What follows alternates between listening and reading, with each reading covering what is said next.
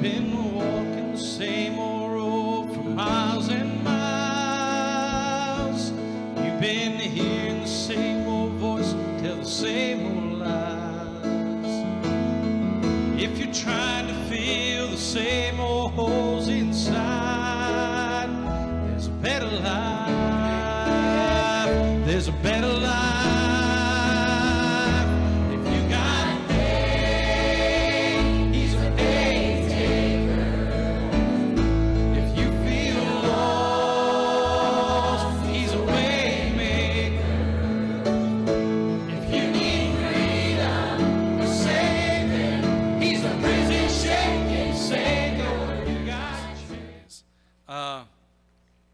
I want you to remember Steve and Dawn Mobley. This is Robbie and Lauren. Lauren's mom and dad. Their house burnt down on Friday night, and I'm not sure about. I'm pretty sure it's kind of a total loss. So please be praying for them.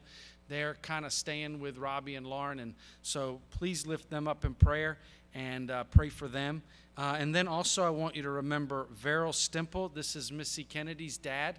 He's not doing very well, and it looks like he has bone cancer. And so please be praying for him. He's down in West Virginia.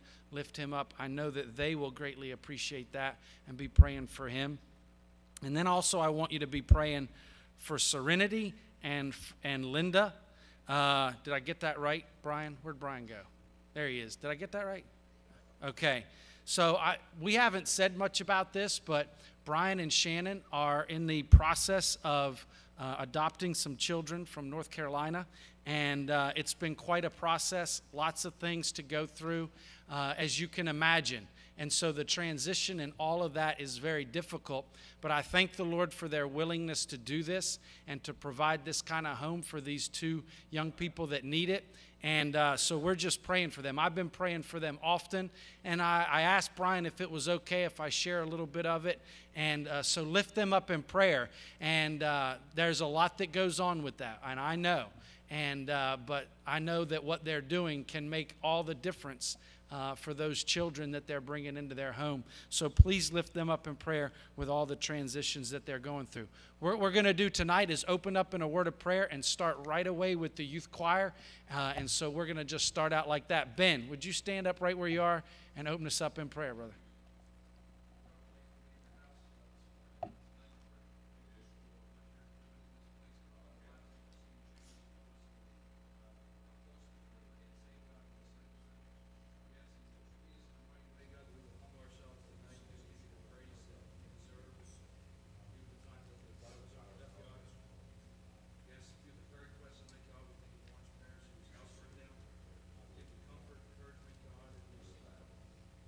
Process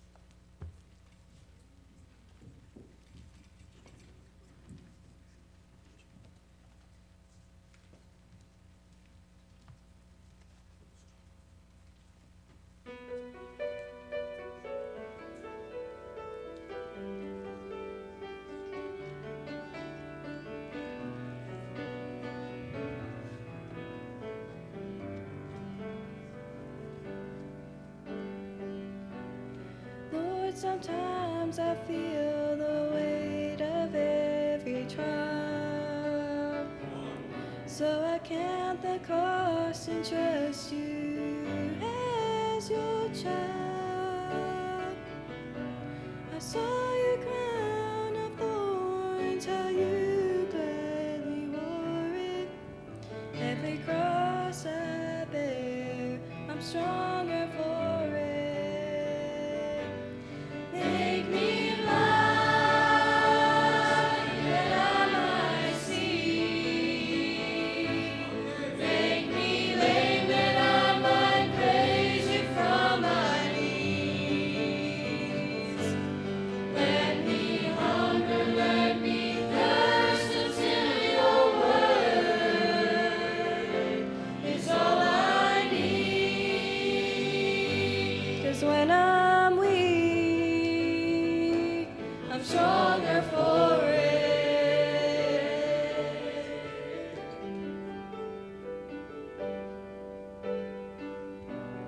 Lord, when the way gets hard and you show me how to follow your footsteps and cast away my doubt. I saw your temptation and how you stood before it. Yeah, I'm tempted too, but I'm stronger for it. Make me blind that I might see. Make me lame that I might praise you from my knees. Let me hunger, let me thirst until your word is all I need. 'Cause when I'm weak, I'm stronger for it. Let me shine over Bethlehem. Let me be the trumpet sounding out your name. Let me be the burning bush in the desert sand. Show me your glory. Show me your glory. And hide me from my shame. Make me blind that I might see. Make me lame that I might praise you from my knees.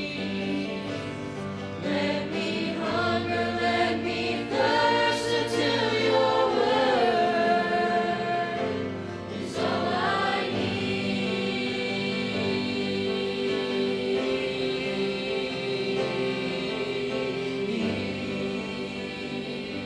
'Cause when I'm weak,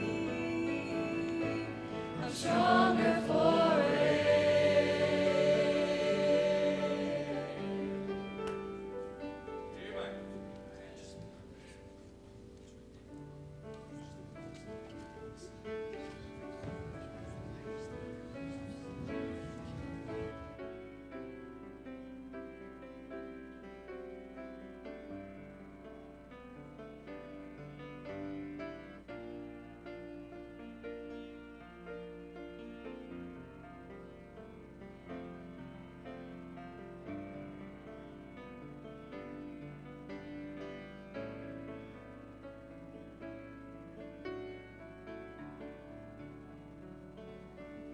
Man, always glad to have the youth choir sing. They do a great job. Praise the Lord for it. All right. Let's not forget, really this week we've got one kind of announcement and with two things in it. Number one, tomorrow night we'll be here at 7 o'clock. Travis will be preaching for us. Then we're going to have Andrew and Mary Beth Jones. And this family is a blessing, and I know they're going to be a blessing to you. We're so excited about that. Tuesday night, a little bit different. If you want to go with us over to the event, Franklin Graham event at Fair Hill, the bus will leave here at 5 o'clock. If you want to meet us over there, that's fine as well. I think there's going to be a lot going on. Either way, that's fine, so don't forget about that. Then Wednesday night, right back here, and Brother Travis will be preaching for us. We're going to have Andrew and Mary Beth with us. Again, excited about those meetings and what the Lord's going to do. This morning, the Lord was good to us. Amen. And if we can just try to get out of the way, amen, and be obedient to Him over the next couple of days, I think God will use it in a great, great way. Please don't forget that that's the last day to sign up for the mother-daughter brunch that's on Saturday, May the 6th, so please don't forget that. Make sure you get a bulletin with everything else. If you can help us out with some food for the Paris Foundation, we'd appreciate that, and you can see Becky about what she needs. All right, this time we'll have our young ushers come. This offering tonight, right now, it's Sunday night, the 5th Sunday. So this offering actually goes to our WMU. So don't forget that. This goes to our WMU. And then later on tonight, we'll take up an offering for Brother Travis. So, and Daryl's going to sing a song. In the last verse of it, we want the choir to come up here. We're going to sing a couple songs this evening. All right, let's pray. Dear Heavenly Father, once again, we thank you for the opportunity to meet in your house. We're thankful for what we experienced this morning. The Holy Spirit was sweet. The Holy Spirit was real. Dear Lord, we know that we live in a time when folks need to hear this gospel. Dear Lord, we're thankful for the opportunities that we'll have this week to be sharing the gospel, bringing people to the meeting. Dear Lord, use us in whatever capacity you would have. Dear Lord, we are thankful for the ministry of the WMU here at our church. Dear Lord, the blessing that they are in so many different ways. Pray that you keep using them. In Christ's wonderful name we pray. Amen. Page 112. 112, everybody stand.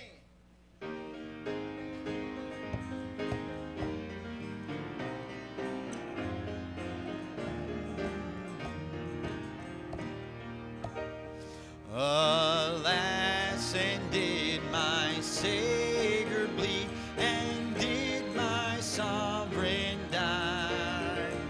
Would he devote that sacred head for such a worm as I?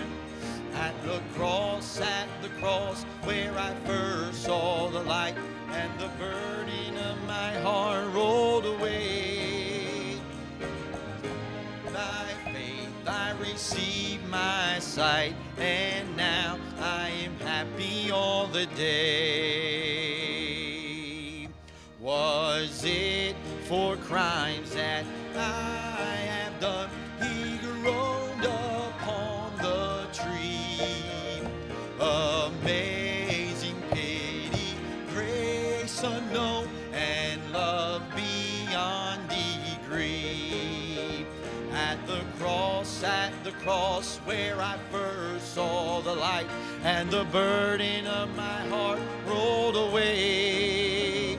It was there by faith I received my sight, and now I am happy all the day. All right, choir, come on up on this last verse. But drops of grief can repay the debt of love I owe.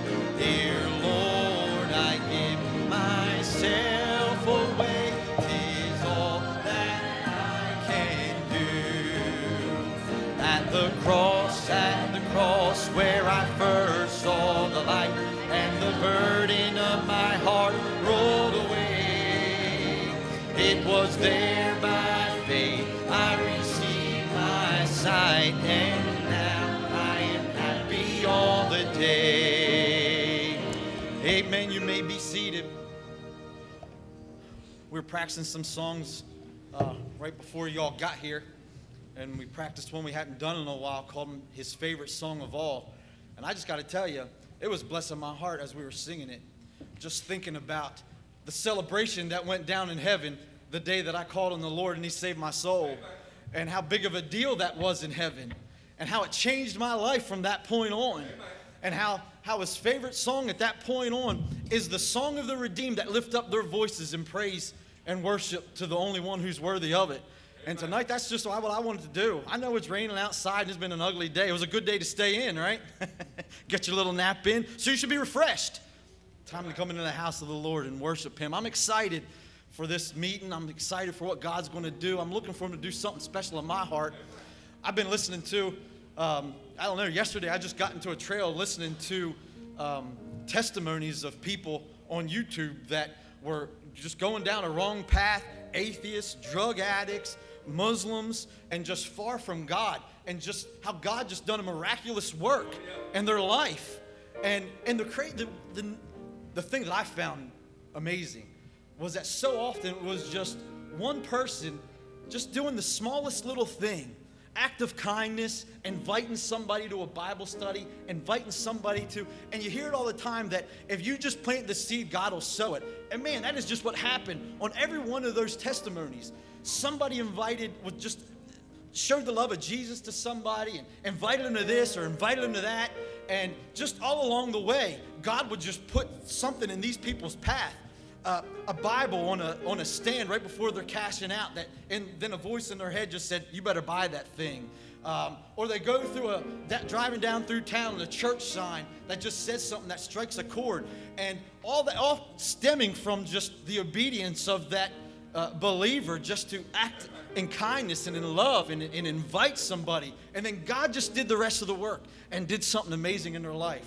God wants to do something amazing in your life this week, and I just pray that you let him do that. We're going to sing his favorite song of all, and I just pray that you would just worship him tonight. He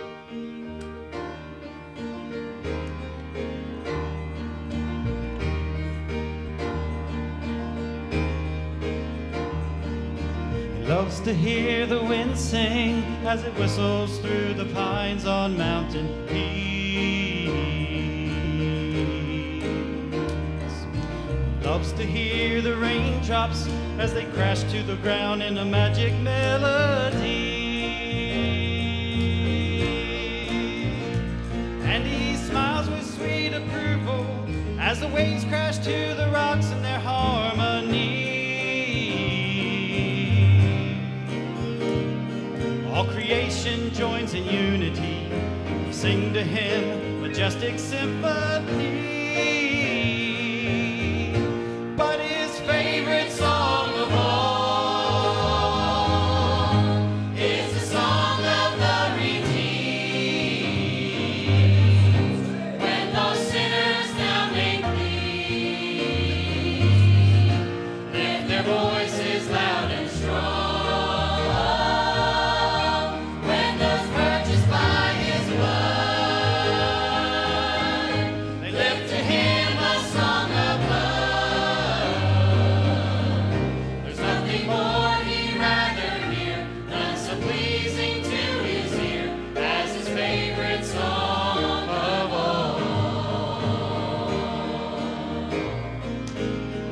To hear the angels as they sing, "Holy, holy is the Lamb." Holy, holy is the Lamb. Heaven's choir sings in harmony to lift up praises to the great I am. Hallelujah. But he lifts his hands in silence as the weakest saved by grace begins to sing. And a million angels listen as a newborn soul sings, "I have been redeemed." But his favorite song of all is the song of the redeemed.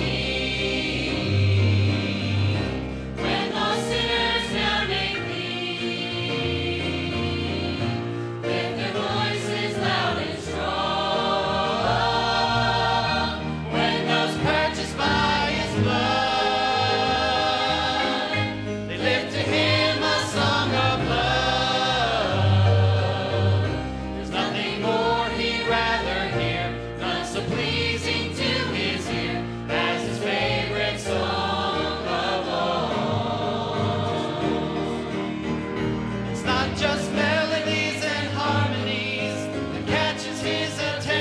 It's not just clever lines and phrases that causes him to stop and listen, but when any heart set free, washed and bought by Calvary, begins to sing.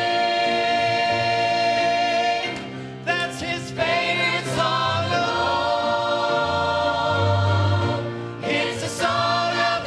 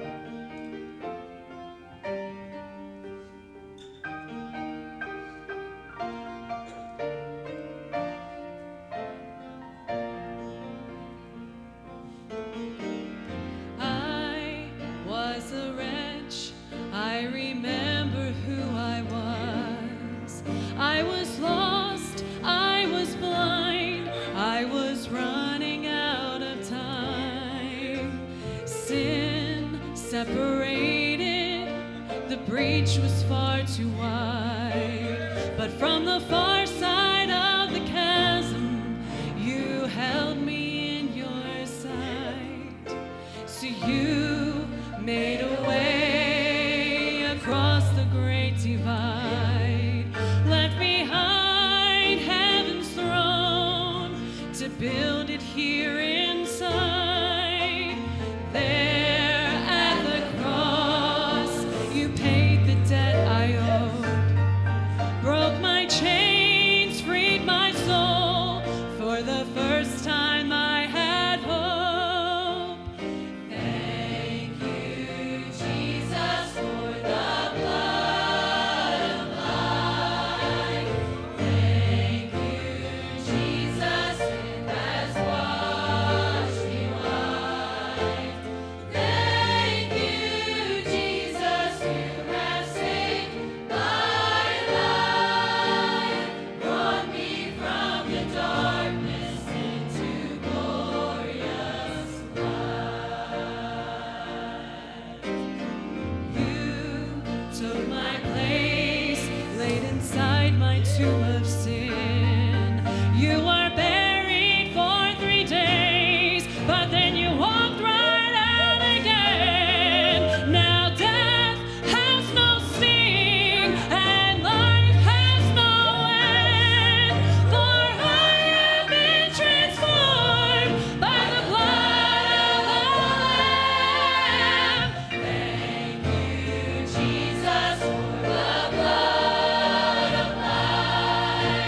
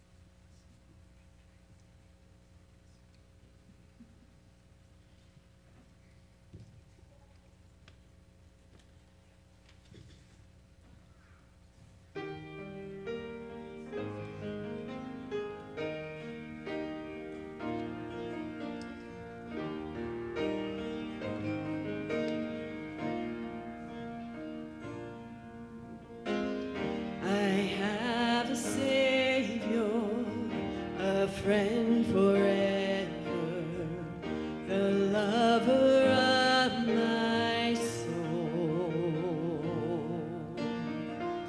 Through every trial, he won't forsake me. I'll never be alone. All I ever need is Jesus. All I want to sing is His name. All my heart belongs to Jesus. And by His grace and mercy I'm saved.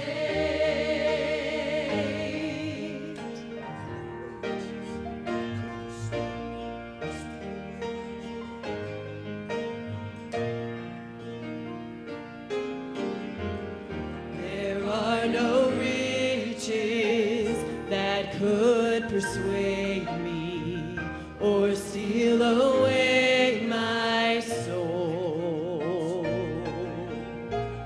I have been ransomed now and forever, my Savior, my reward. All I ever need is Jesus. All I want to sing is His name. All my heart belongs to Jesus.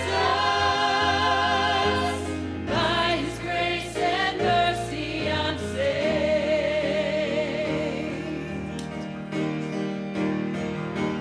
You're my future, you're my hope, and you're the anchor for my soul.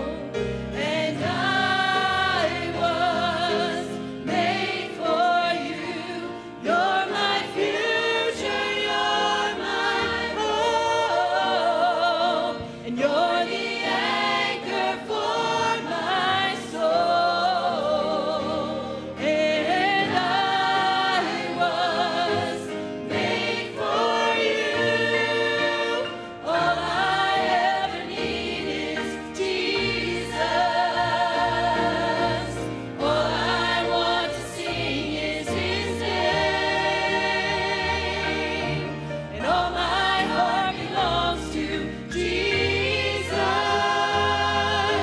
And by His grace and mercy I'm saved. All I ever need is Jesus. He's all I ever need. Is His name. And all my heart belongs to Jesus. And by His grace and mercy I'm saved. All my heart belongs to Jesus. And by His grace and mercy I'm saved.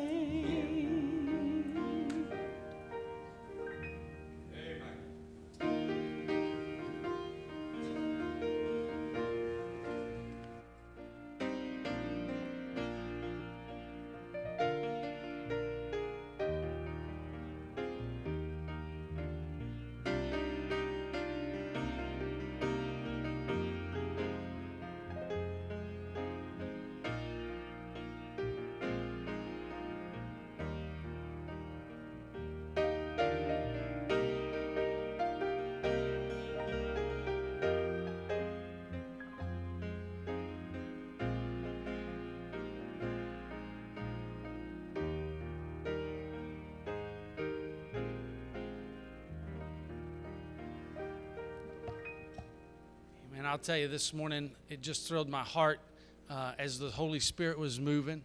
And Travis just got up and followed the leading of the Holy Spirit so well and just brought what we needed for this morning. And I believe he's going to do that again tonight. I'm excited to hear him preach. I'm excited to just kind of turn him loose tonight and let him do what the Lord puts on his heart. And you be praying for him, that he would encourage us. And just whatever the Lord puts on your heart, Brother Travis, you come around and preach for us tonight. Amen. Praise the Lord. Praise the Lord. Get your Bibles. Let's go to John chapter 5 tonight.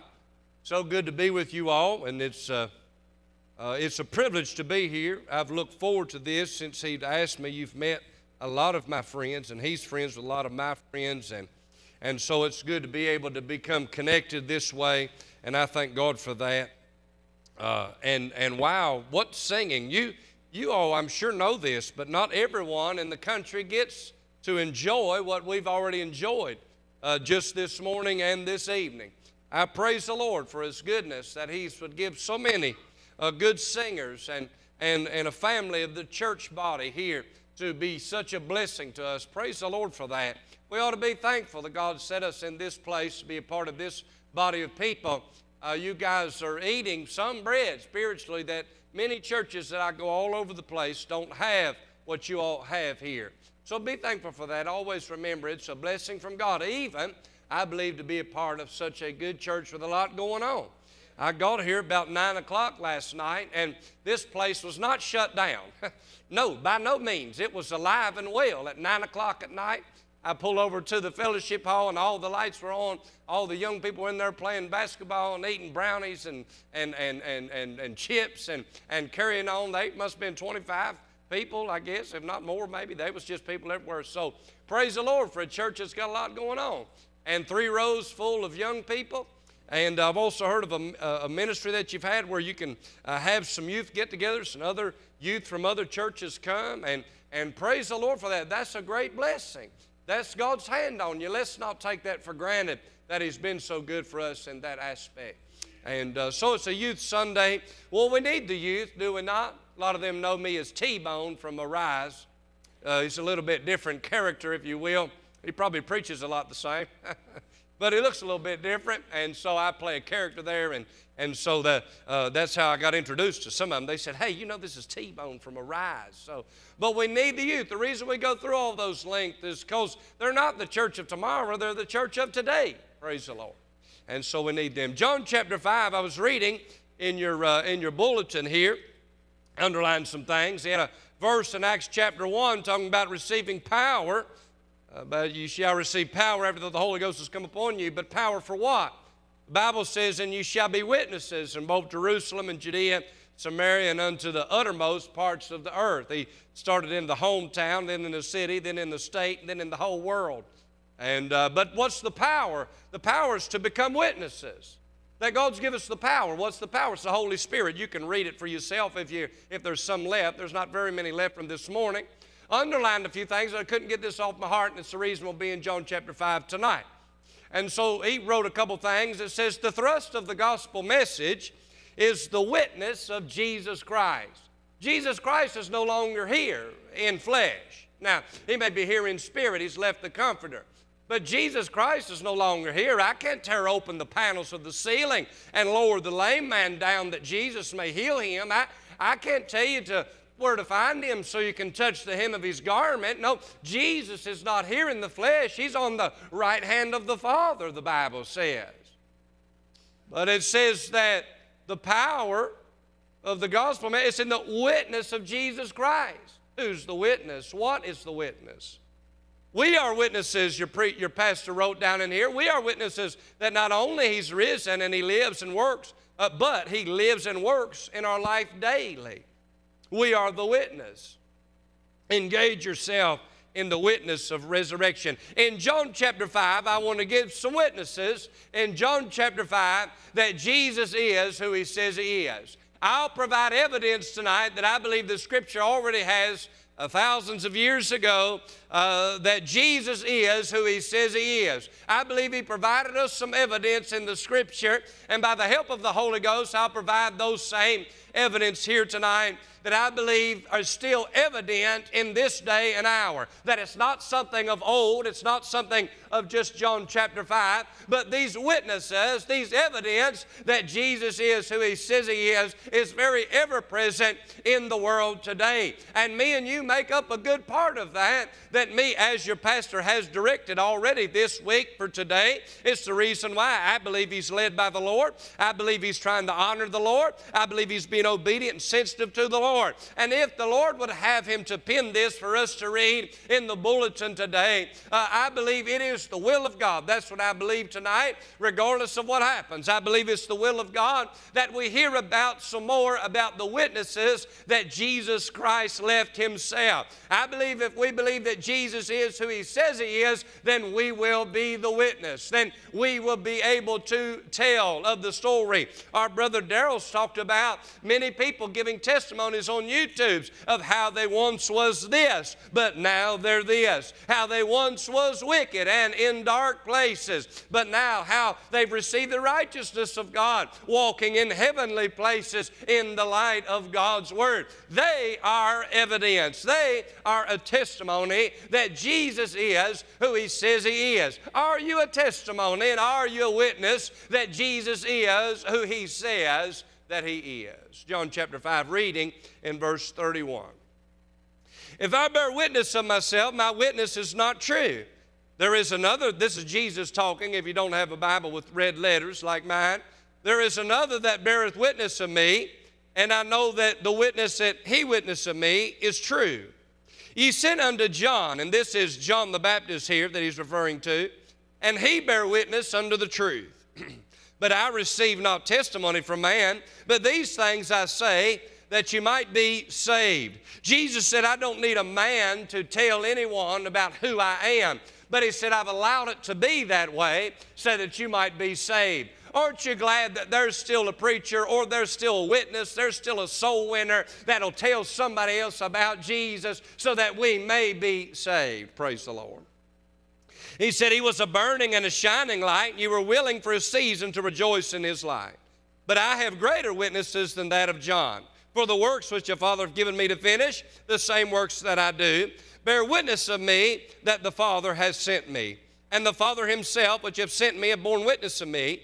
You've neither heard his voice at any time, nor seen his shape. And ye have not his word abiding in you. For whom ye have sent, him ye believe not. Finishing our reading for the evening. Search the Scriptures. Search the Bible, he says. Search the Scriptures, for in them ye think ye have eternal life. He said, and they are they which testify of me. He said, you think because you've got a copy of the Scriptures that you have eternal life. But he said, do you not know that it is the Scriptures that tell you about me? Want to provide some evidence here that Jesus is who he says he is. Let's pray. Lord, I love you. God, I pray that you'd help us tonight. Lord, I pray that you would put it in the hearts of the people to want Christ to be evident in their life, Lord. And I pray, God, that you'd help us, Lord, to honor you. Lord, I pray that you would revive the hearts of the people. Encourage them and let them know Jesus is alive and well. All that he done for us, he's worthy of our life. I pray, God, you'd return the joy of their salvation to those, Lord, in a season of life, Lord, that is trying. I love you, Lord, and I thank you. In Jesus' name, amen. In John chapter 5 here, in the beginning of the text, in verse 1, we see the pool of Bethesda. John chapter 5 is really not just about Jesus' evidence, but it's about the lame man at the pool of Bethesda. And he was lame for 38 years, laid lame by the pool of Bethesda. There were 7 pools there, and many would go there, folks would go there, and that's where they believed when, and I believe it's verse 4, says that an angel would come down and stir the water. And when the water was stirred, they could get in and they could be healed. When the Lord's moving about and stirring about and stirs in your heart, now is the time to respond. Now would be the time to be obedient to the Lord. What he does in your heart tonight may not be what he does tomorrow night. If he speaks to your heart tonight, that would be the time to get in the water. That would be the time to get in with what God is doing. And here in John chapter 5, the lame man here is by the pool, and he can't get into the water because he's lame of his feet. Jesus Christ shows up and says, wilt thou be made whole? He says, I have nobody that will help me get into the water. He says, I have no friend. Jesus wasn't really concerned about his excuses why he couldn't be made whole. He just said, wilt thou be made whole? When Jesus came by and saved me, he wasn't worried about my inability. He already knew I probably had plenty of excuses why I couldn't save myself. He just said, wilt thou be made whole? He was really just concerned about doing all the work. I just had to have faith and trust and believe in him. It's the same as the lame man here. He said, take up thy bed and walk. He allowed him to get up. He rolled his bed up. He healed him from being lame. The lame man was not lame no more. He could run, I believe, and he could walk. He went directly to the temple and began to tell everybody about what just happened. There was a man that I met who healed me of my lameness, who healed me of my disease, healed me of my sickness. And while he was in the temple telling everyone, there was some Jews there, some Pharisees that noticed some furniture on his back. They had made a law that said you're not allowed to carry furniture on the Sabbath day. Jesus knew what day it was, oh yes, and he showed up on the Sabbath day and he healed the man, which they looked down at that on the Sabbath day even just to heal. And they also said it was sin for the man to be carrying his rolled up mat. He was moving, and you're not allowed to move furniture. That's all the furniture that he had. And so he was moving his bed. They said, who caused you to sin? He said, well, I didn't know who it was. Jesus found him in the temple later and revealed himself to him, told him who he was. And he said, don't go and sin no more unless something worse fall upon you. And so he ran back and he told him it was Jesus that healed me. In the verses that I read, immediately when they heard that it was Jesus, that he did this miracle and that he caused for, as far as they're concerned, a man to sin and carry the bed on the Sabbath day, they held him in contempt. They captured him, if you will. Verse 16 even says that they sought to slay him. They really wanted to kill Jesus right then. And so they bring him to court tonight, if you will. For the next few minutes, I would like us to pretend, if you will, or just imagine that we're in the courtroom. And they bring Jesus to the stand. They bring Jesus to court and say, you've done this and you've done that. Why did you do these things? In the prior verses that I read, he said, because I'm the Son of God. He said, I'm doing the works of the Father. And they knew enough Scripture to know that the Messiah, or the Savior of mankind, they knew that their Savior was the Son of God and was equal with God. So when he told them, I'm doing the works of the Father, when he told them, I'm the Son of God, that's to make himself equal with God, which he is God. We know that, but the Jews did not want to believe. The Jews did not want to trust that Jesus was the Messiah. So they held him with blasphemy and said that he was a sinner. So they sought to kill him, and I read to you some evidence that Jesus provided to say, I am who I said I am. They said, why did you do these things? He says, I'm Jesus the Messiah. Why did you do these things? I'm the Son of God. Why did you do these things? I'm doing the works of the Father. He provides some evidence now that Jesus really is who he says he is. And I would like to give them to you very quickly tonight. Three evidence that prove Jesus is who he says he is. And the court is in session. And the very first verse I read, it says that if I bear witness of myself, my witness is not true. Now, Jesus wasn't a liar. We know that. And he can't lie even if he wanted to. We know that. So what did he mean when he said, if I bear witness of myself, it's not true? He understood man's problem. He understood man's mindset. If I was a criminal, right, if I was a bad guy criminal, and I used to be before God changed me, praise the Lord. I'll probably tell a little bit of that later this week. But if I was a criminal and if I hurt somebody or did something, well, if I was a criminal and they called me to the stand, I'm going to say whatever I need to say in order to get me out of the trouble. I like to say it this way, the judge and the jury wouldn't believe much of what I had to say about the trial and the crime.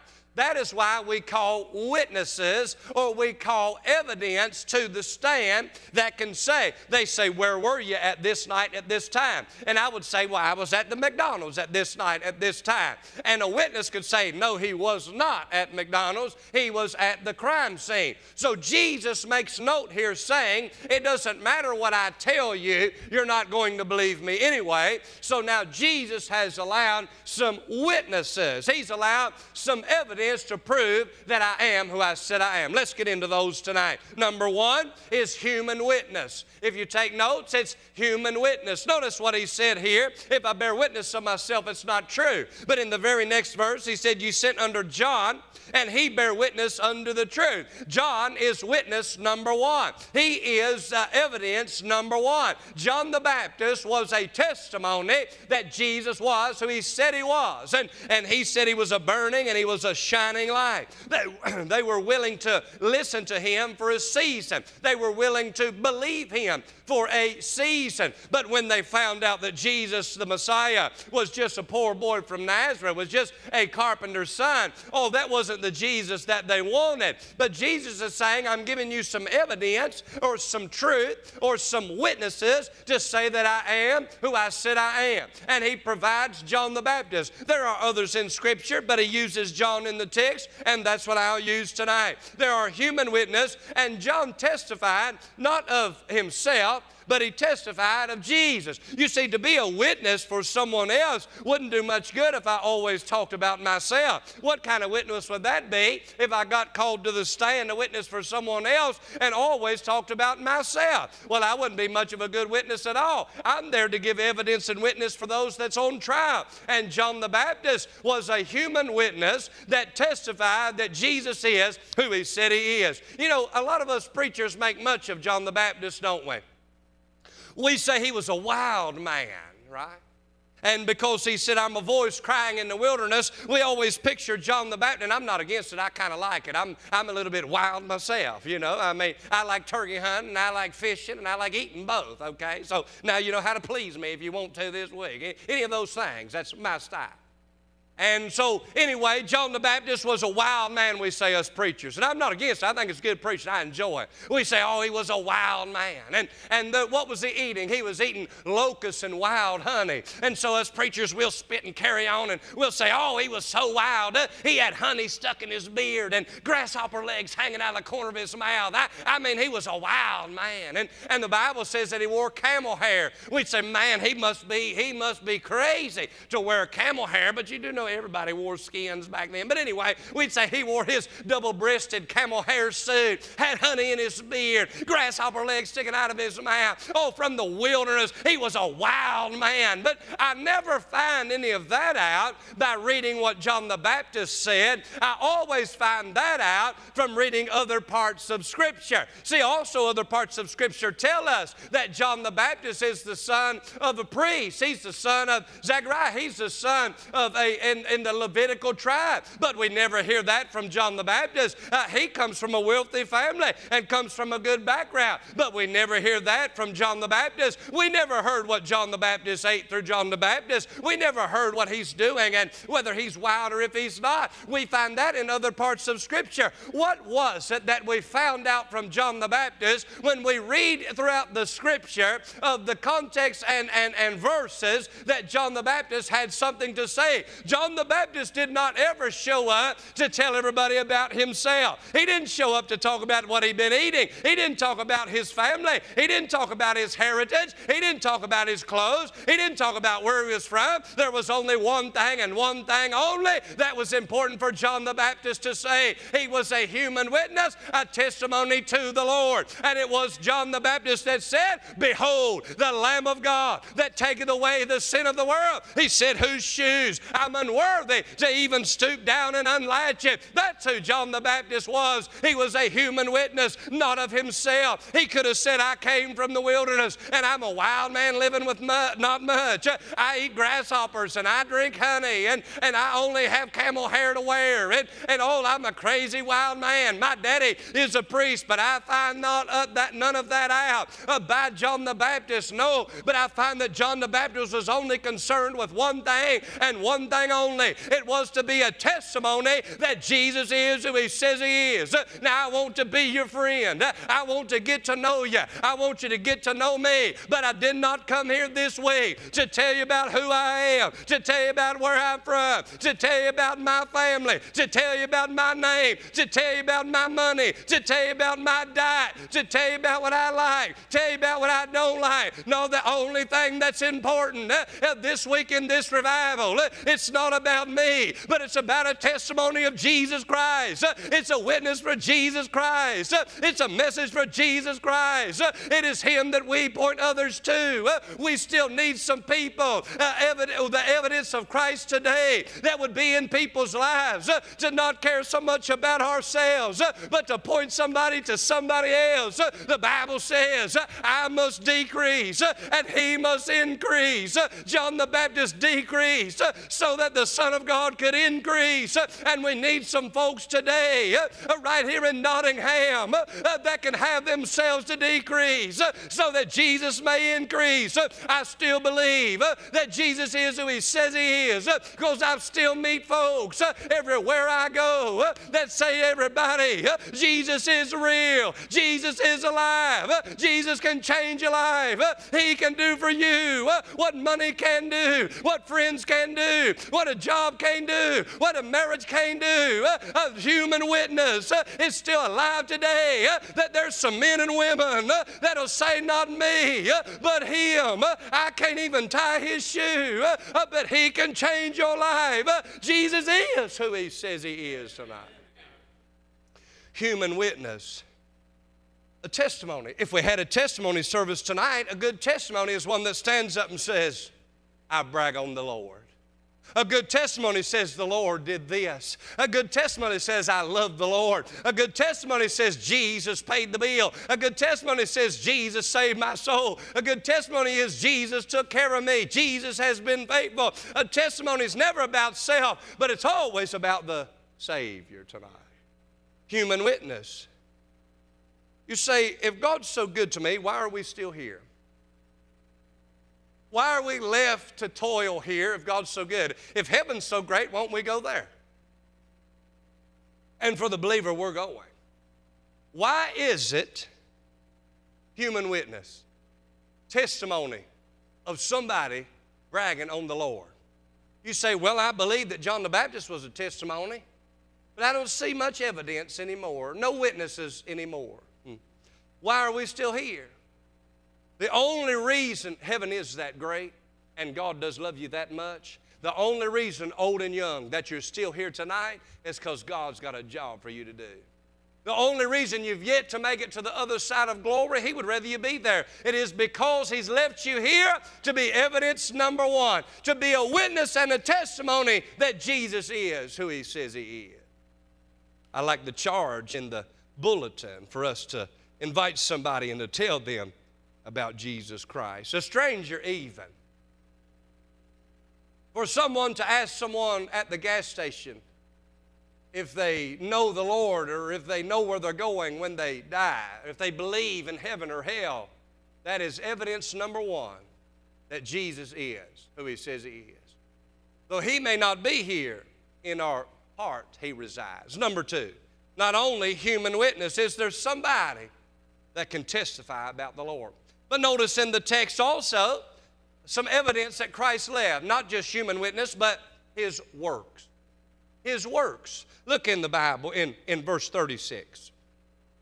He said, but I've got a greater witness than that of John. And if we're imagining that courtroom, John the Baptist took the stand. And John the Baptist, they said, John, is Jesus who He says He is? And he says, yes, indeed, Jesus is who He says He is. He's the Lamb of God that taketh away the sin of the world. They said, all right, John, if you will, and they let him go down. And they said, Jesus, do you have any other witnesses that say you are who you say you are? And he says, that I do. He said, I've got greater witnesses than that of John.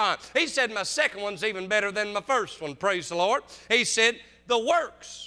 I've got a greater witness. You see it, don't you? For the works which the Father hath given me to finish, the same works that I do. And the Bible says they bear witness of me. So John the Baptist leaves and his works stake the stand. And they say works is Jesus who He says He is. Now what is the works of God? What is the works of Jesus? It's not the works of man. Oh no, it's much greater than that. God don't do things like men does them. If that's the case, He would allow me and you to do it. But when God does the work, it's a miracle. What is the works of God? They are miracles of God. And what is the miracle in the context of Scripture that we've read in John chapter 5? The miracle is that Jesus is who he says he is? Because the lame man is not lame anymore. The beginning of all this trouble, the beginning of all of this chapter, was because there was a lame man lame by the pool of Bethesda. And he had been for 38 years. And the Jews would have known this. If you dig into your Bible and dig into some history, you will find out that the Jews, the Pharisees, would go down to these 7 pools of Bethesda and they would offer prayers all the time. It was their religious duty. They would offer prayers to all of these lame people, all these sick people, but never provide no real help, never provide no real healing, never provide really no prayer. Their heart was separated from God. You know that in the Scripture. But they would go down there. So they knew very well that this man was there for 38 years. I'm 41 years old. That man laid by that pool almost as long as I've been alive. But the Bible says he was not laying by the pool anymore, but that he was up and running around, that he was in the temple telling everybody about Jesus Christ. The lame man was not lame anymore. What is the evidence alive in John chapter 5 that says Jesus is who he says he is? It is the miracles that Jesus did that prove nobody can do what I can do. What Jesus does can nobody else do. And John's seen some miracles before. He even said that the books of the world, they couldn't even contain all the things that would be written about Jesus. And they can't deny the miracle of transformation. You see, they may deny that Jesus is the Son of God, and they may deny that God is the creator of the world, and they may deny that Jesus Christ is the Messiah and saves souls. But there's one thing that they cannot deny. They cannot deny that the lame man is not lame anymore. The man that was sick is not sick anymore. The man that was lame is now up and running around and well. There were blind men that Jesus met who are no longer blind. There are deaf men and there are dumb. There's a lady with the issue of blood, and we know through the Scripture that there's no more issue of blood, that the blind can see, and the deaf can hear, and the dumb can talk, and the lame can walk. And I still believe that they're walking today, that they can see today. I believe that she's even healed today in heaven, that lady with the issue of blood. What Jesus does can nobody do. And it was a miracle of God, the transformation in somebody's life. What is the miracle today? I can hear the miracles you're talking about, preacher. I see the miracles of the blind man. I see the miracles of the lame man. I see the miracle of the issue of blood. I read it in the Scripture and see it. But what is evident today? That Jesus is who he says he is. Friend, I do not know your story, and I do not know where you was when God came by your way and said, wilt thou be made whole? I don't know where you was when Jesus found you. I don't know where you was when Jesus saved you. But I remember where I was, and I might as well have been paralyzed in my pit. I might as well have been a lame man. I might as well have been a blind man. I might as well have been a deaf man. But when Jesus came by and said, wilt thou be made whole? I was made whole that day. He saved me that day. Friend, do you know how I know that Jesus is who he says he is tonight? Because you are looking, friend, at evidence number 2 tonight. I am a miracle of God, that I could be dead in my trespasses and sins, or that I could be guilty of crimes and should be put to death because of Jesus' blood. 2,000 some years ago, I have offered the forgiveness of sin on my account. I have not forgotten that my sins have been forgotten, and that's a miracle tonight. The miracle that I believe that's still alive in 2023 is that I'm looking at a bunch of men and a bunch of women that used to be spiritually lame, used to be spiritually blind, but not no more, because God came by your way one day and said, wilt thou be made whole? And I'll never forget what he done. I'll never forget how good he was. I'll never forget the healing that he done. Look, I'm still praying that that God will do some things in my life. But friend, I'll be honest with you. The reason that I know Jesus is who He says He is, because I'm looking at about 100 or more evidence and testimonies and witness tonight that Jesus is who He says He is. I don't need to see no more miracles. I don't need God to knock my pictures off my fireplace mantle. I don't need a lightning bolt to strike my grill and cook my steak. I don't need no fireball from heaven. I don't need some miraculous event to know that God is who He says He is. I believe that Jesus is alive and well today because He saved you, because He saved me, and us to be forgiven, for somebody else to pay our price that should have been for us to pay. That's a miracle tonight, and it's an evidence that says Jesus is who He says He is tonight. You're the miracle. Stop selling yourself short. God, I need a miracle. Are you still alive? Are you still hearing me? God, are you there? I got a good idea. I don't know what's around here. This is my first time here, praise the Lord. I don't know if there's a Walmart nowhere, but you need to find some big store like a Walmart somewhere. When you leave here, they'll be open real late. There probably won't be much people there. It's pouring the rain. You can go in and go right out, praise the Lord. Probably not going to be a lot of cashiers either. You have to self-checkout, imagine that. I tell you what, go to the Walmart and I want you to buy the biggest mirror you can find. I want you to hang that mirror in the longest hallway of your house. Every time you get home and go down the hallway, I want you to look in that mirror and I want you to look deep in that mirror. I want you to look far past the flesh. I want you to look far past your appearance. I want you to look far past your skin color and your hair color. Oh, and the clothes you got on. I want you to look deep in the mirror, friend. If you want to see a miracle of God, if you want to see that God is real, for every born-again believer in here tonight, go get you a mirror and look at yourself. When you look at yourself in the mirror tonight, you're not looking at yourself, but if you've been born again by the grace of God, you're looking at a miracle tonight. You are the hand of God that says Jesus is who He says He is tonight. And if you've not been born again, you need Jesus tonight. And Jesus is who He says He is. And He can do a miracle in your life too. Lastly, and finishing up, not only human witness, somebody to say Jesus is who He says He is, somebody to testify, but His works, the miracles that God done. What Jesus did can nobody else do. And lastly, not just human witness and not just His works, but His Word.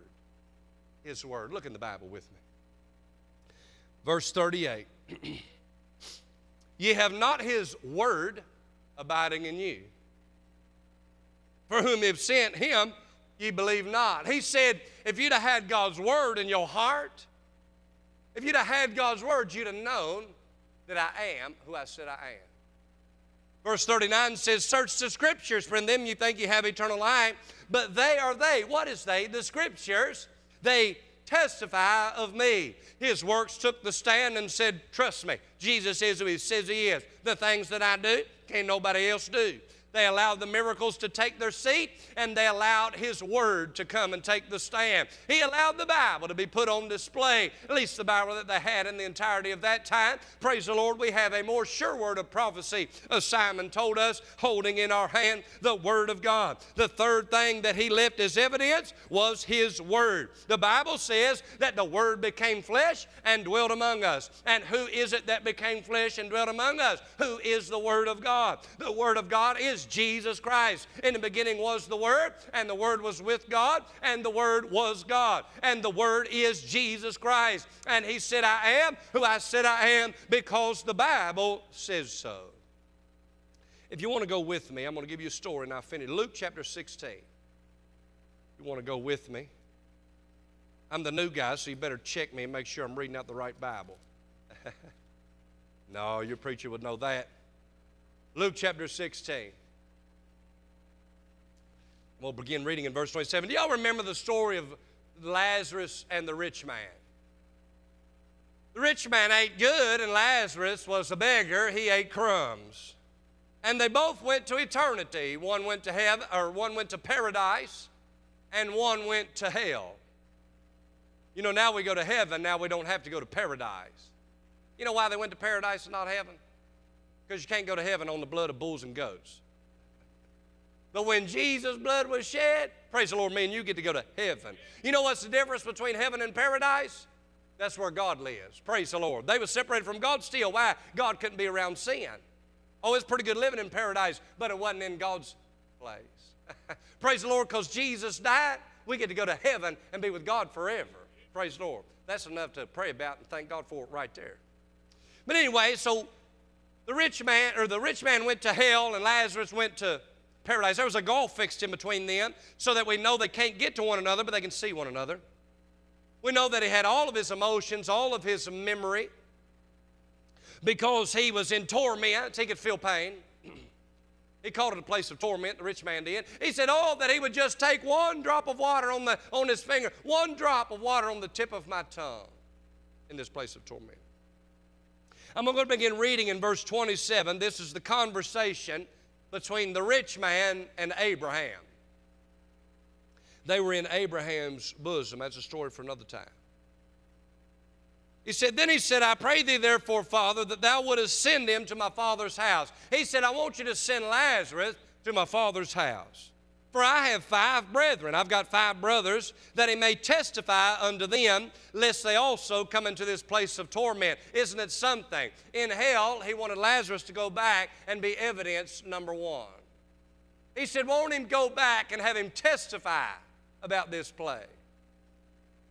Then he said, Abraham said to him, they have Moses and the prophets, let them hear them.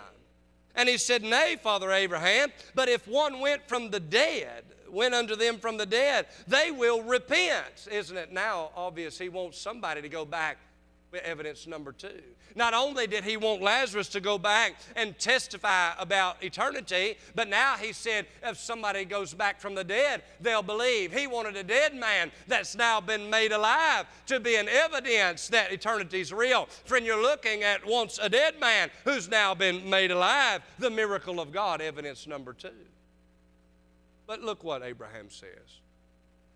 He said, if they hear not Moses and the prophets, neither will they be persuaded, though one rose from the dead. Who is Moses and the prophets? Moses is not alive at this time. The prophets are not alive at this time. Who is he referring to? Who is it that he's talking about that he can listen to Moses and the prophets? They said the 5 brothers that are back at home, they have Moses and the prophets, let them hear them. But Moses is not alive. The prophets are not alive. The scripture's already been written. What is he referring to? He's referring to the written word of God. The Bible is full of Moses and the prophets. Moses wrote the first 5 books of the Bible we call the Pentateuch. He's a picture of the law, and the prophets make up the rest of the Bible. What he said is, no, they have the scripture, let them hear them. Jesus said, search the scriptures, in them they are they which testify of me. It is God's word that proves that Jesus is still who he says he is, friend. It's God's words that teach me about Jesus. It's God's word that gives me something to preach about. It's God's word tells me how to be a daddy, tells me how to be a husband. Oh, but it's even more than that. This Bible is a bloody book. There's blood on every page. It's a scarlet thread from the beginning to the end that does not talk about us and our relationships, but even more than that. The Bible is full of one theme and one theme only. The theme and scope of the Bible is that Jesus' blood was shed and for the remission of sin, for the forgiveness of sin. He rose from the dead by his own power on that 3rd day to prove that death has no sting, hell has no hold. Me and you can be saved. Me and you can go to heaven. That's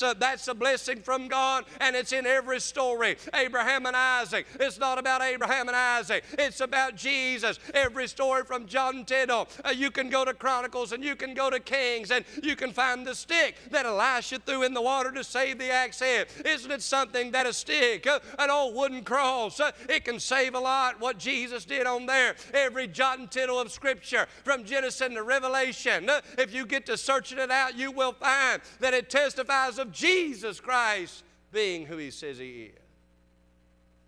Brother Darrell, if you could get ready, whoever, to play and maybe sing us an invitation. Tell you a story and I'll be done. Jesus is who he says he is. And once I found out who he was, it made me love him all the more. I believe I'm more in love with Jesus tonight than I was this morning. I believe I'm in more love with Jesus tonight than I was yesterday. I've been saved for 12 years. Friend, I will tell you that I'm more in love with Jesus today than I was 12 years ago. Matter of fact, the song says, the longer that I know Him, the sweeter it grows. My relationship with the Lord has only made me to love Him more.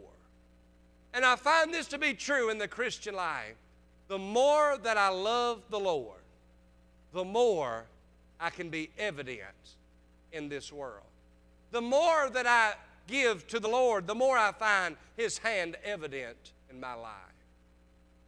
I can't make it a day without the hand of the Lord evident in my life. I need Him every hour. I need Him to be a dad. I need Him to be a husband. I need Him to be a preacher. I need Him every hour. When I found out who He was, oh, I loved Him so. You want to know what real revival is? Well, a lot of people say there's all kinds of different real revival. When you really understand who Jesus is and what He did in your life, it's why money can't give revival. It's why good health can't give revival. No, because none of those things can do what Jesus has done.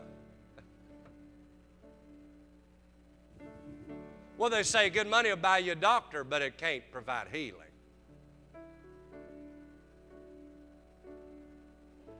But Jesus can do what no one else can do. I found this pocket knife right here that I hold this very one. I found it by the dumpster in my house. Where I live at, I got to go down the hill to the bottom of the hill where there's a green dumpster and put my trash in off my four-wheeler. Yes, I'm country for sure. This knife, preacher, was laying there in the trash. And they dump it. This trash can is one of them that you hook the cable to, and it hooks to the back of the truck, and then they dump it. And it must have rolled out of the garbage. It was laid there in the muck and the mire and the garbage and the filth. And it was summertime. You know that hot summer dumpster juice. Oh, it smells real right. This knife was laying there, thrown away, no good. This knife. I picked it up and thought, my goodness, what in the world? Somebody dropped a knife. I thought it must have been junk. I thought it must have been no good. Somebody throwed it away. I guess it must be no good if somebody throwed it away. And I looked at it, and sure enough, it looked rough. And I'll stay up here, security, by the way. I'll just stay up here, by the way. I don't know how y'all operate. Somebody take me out here with a sniper rifle. Outdone with getting shot at, praise the Lord. Anyway, so I found this knife. Boy, it barely worked. It was dull. It wasn't sharp, and it did no good. And it just looked thrown away. It looked like trash. It looked like nothing.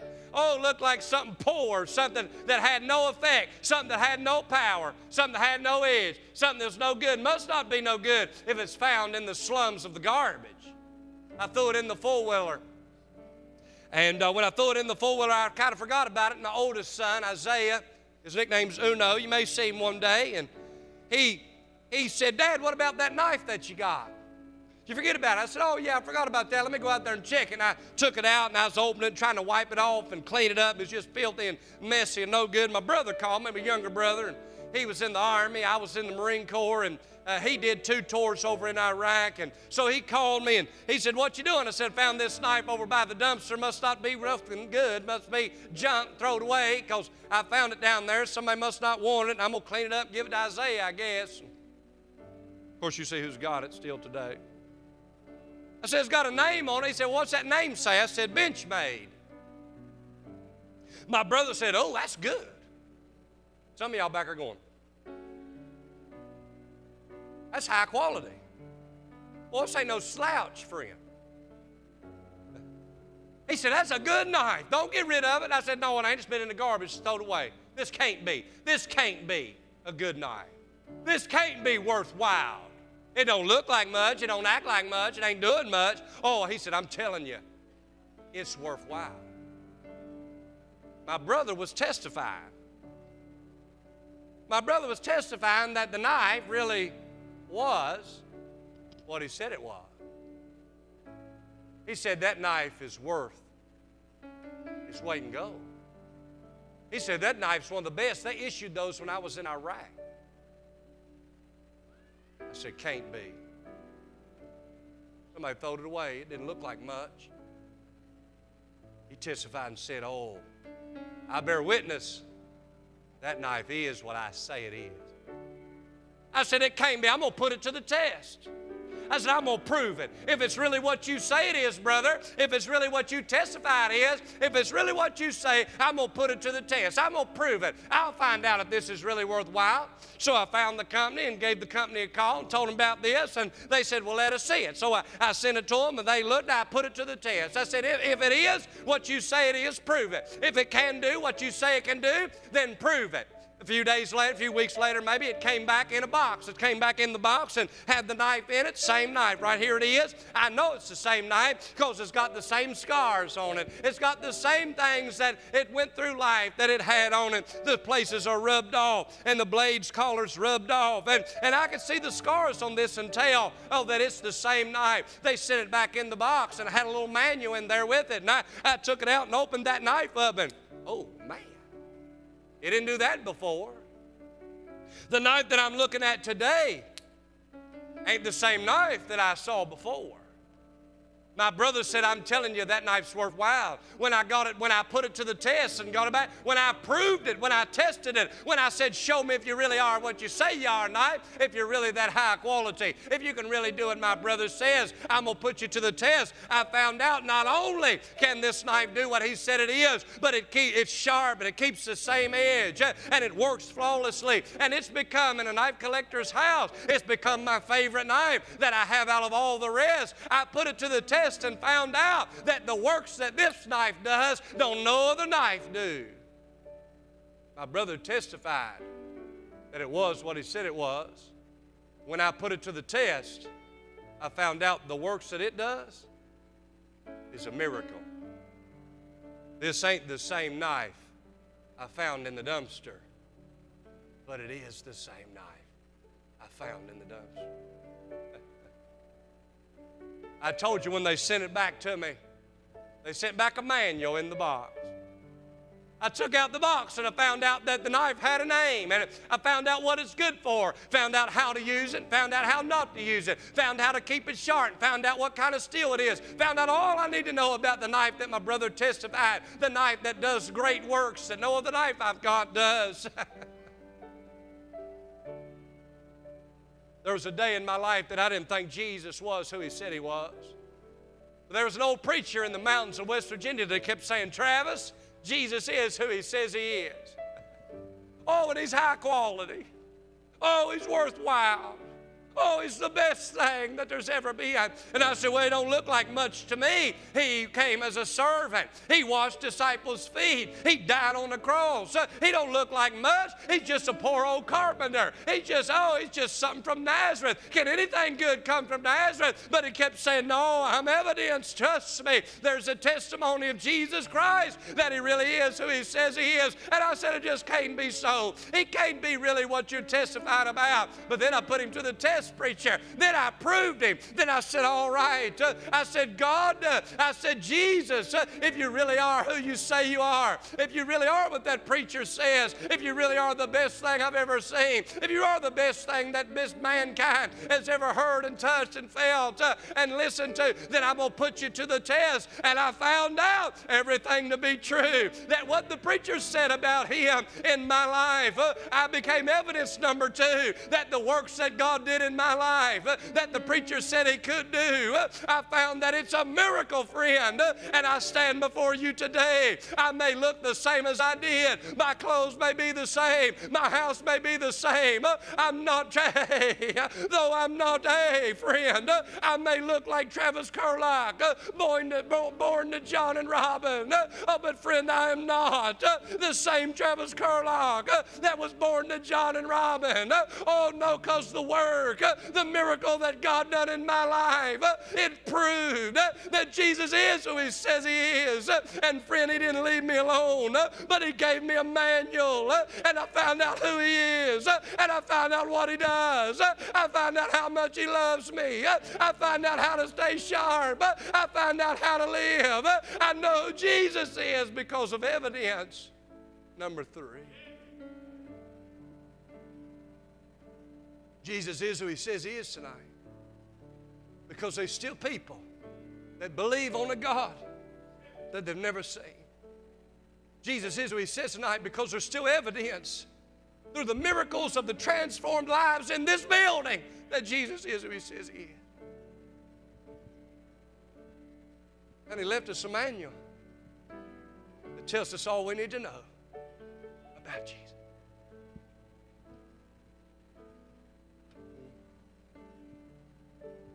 I wonder, do you know Jesus tonight? May look like nothing, may look like nobody. Oh, but He's the best thing that's ever happened to mankind. If you'd put Him to the test, you'd find out He can do a miracle still today in your life. The invitation's simple tonight. Lord, I want Jesus Christ to be evident in my life. Hey, I want Jesus to be evident in my marriage. We was talking over dinner, wasn't we? And we said that it's impossible to stay married. It's impossible to do it God's way. It's impossible to make it. I made a little statement and said marriage is like a 3-legged stool. And if you take one of those legs out, it falls over. It must have a man and it must have a woman. Must have. It must have God. Without any of those 3, the stool falls over, friend. I want God to be evident in my marriage. I want God to be evident in my children. I don't know how to raise no children. I got one with a sickness too. I got one that's 3 and one that's 14. I don't know what I'm doing. I'm following the manual, friend. I want God evident in my boys' and girls' life. I want Christ to be evident in my work that I do. He said, whatever thy hand find to do, do it with all thy might. I want Christ evident at the job site. Whether I'm preaching, whether I'm singing, whether I'm cutting wood, I want God evident in my life. Is Jesus who He says He is? If He is, you need Him evident in your life tonight. I think it'd be good for us tonight. Say, God, I don't know what you got planned this revival, but I want you evident in my life. I want you evident in my home. I want you evident in my marriage. I want you evident in my church. I want you evident in my work. I want you evident in my service. I want you evident in my prayer. I want you evident in my Bible reading. God, I want you evident in my life. Teens, the greatest thing that you can do at a young age. Trust God that He would have His evidence in your life. Peer pressure, hardships. Friends are mean. Friends are mean. Kids are mean. You need God evident in your life. Or are we just coming because we get to sing? Or do we just come because we get to play ball? And friends, I'm finishing. But this is real stuff. This is real life. It's much greater than a church house. Much greater than a set of meetings. Much greater than a message from a briefcase. No, God needs to be evident in our life, friend. Because He is who He says He is. And if He's the Son of God, I need Him evident in everything that I do. Let's stand all over the building. As soon as they begin to sing, I challenge you tonight. Won't you come and ask God tonight? Some's already coming. Make your way. Teens, would you come? I can't drag you to the altar. There must be some folks tonight that'll say, God, I want you evident in my life. I'm not in this thing for myself. I'm not in this thing for my gain. I'm not in this thing for my fortune. But I cannot make it without God. I cannot do it without God. You can't. You need Him evident in your life. Won't you come tonight? Bow at an old altar. Say, well, I don't usually do that. Friend, I didn't either. But you know what? I find myself doing it more and more the longer that I know Him. Some of you got lost loved ones. Some of you got sickness. Yeah, that same God, He can do that for them too. Won't you bring them to the altar tonight? Say, Lord, I want you evident in my life. I want you evident in my life. As they sing, you come.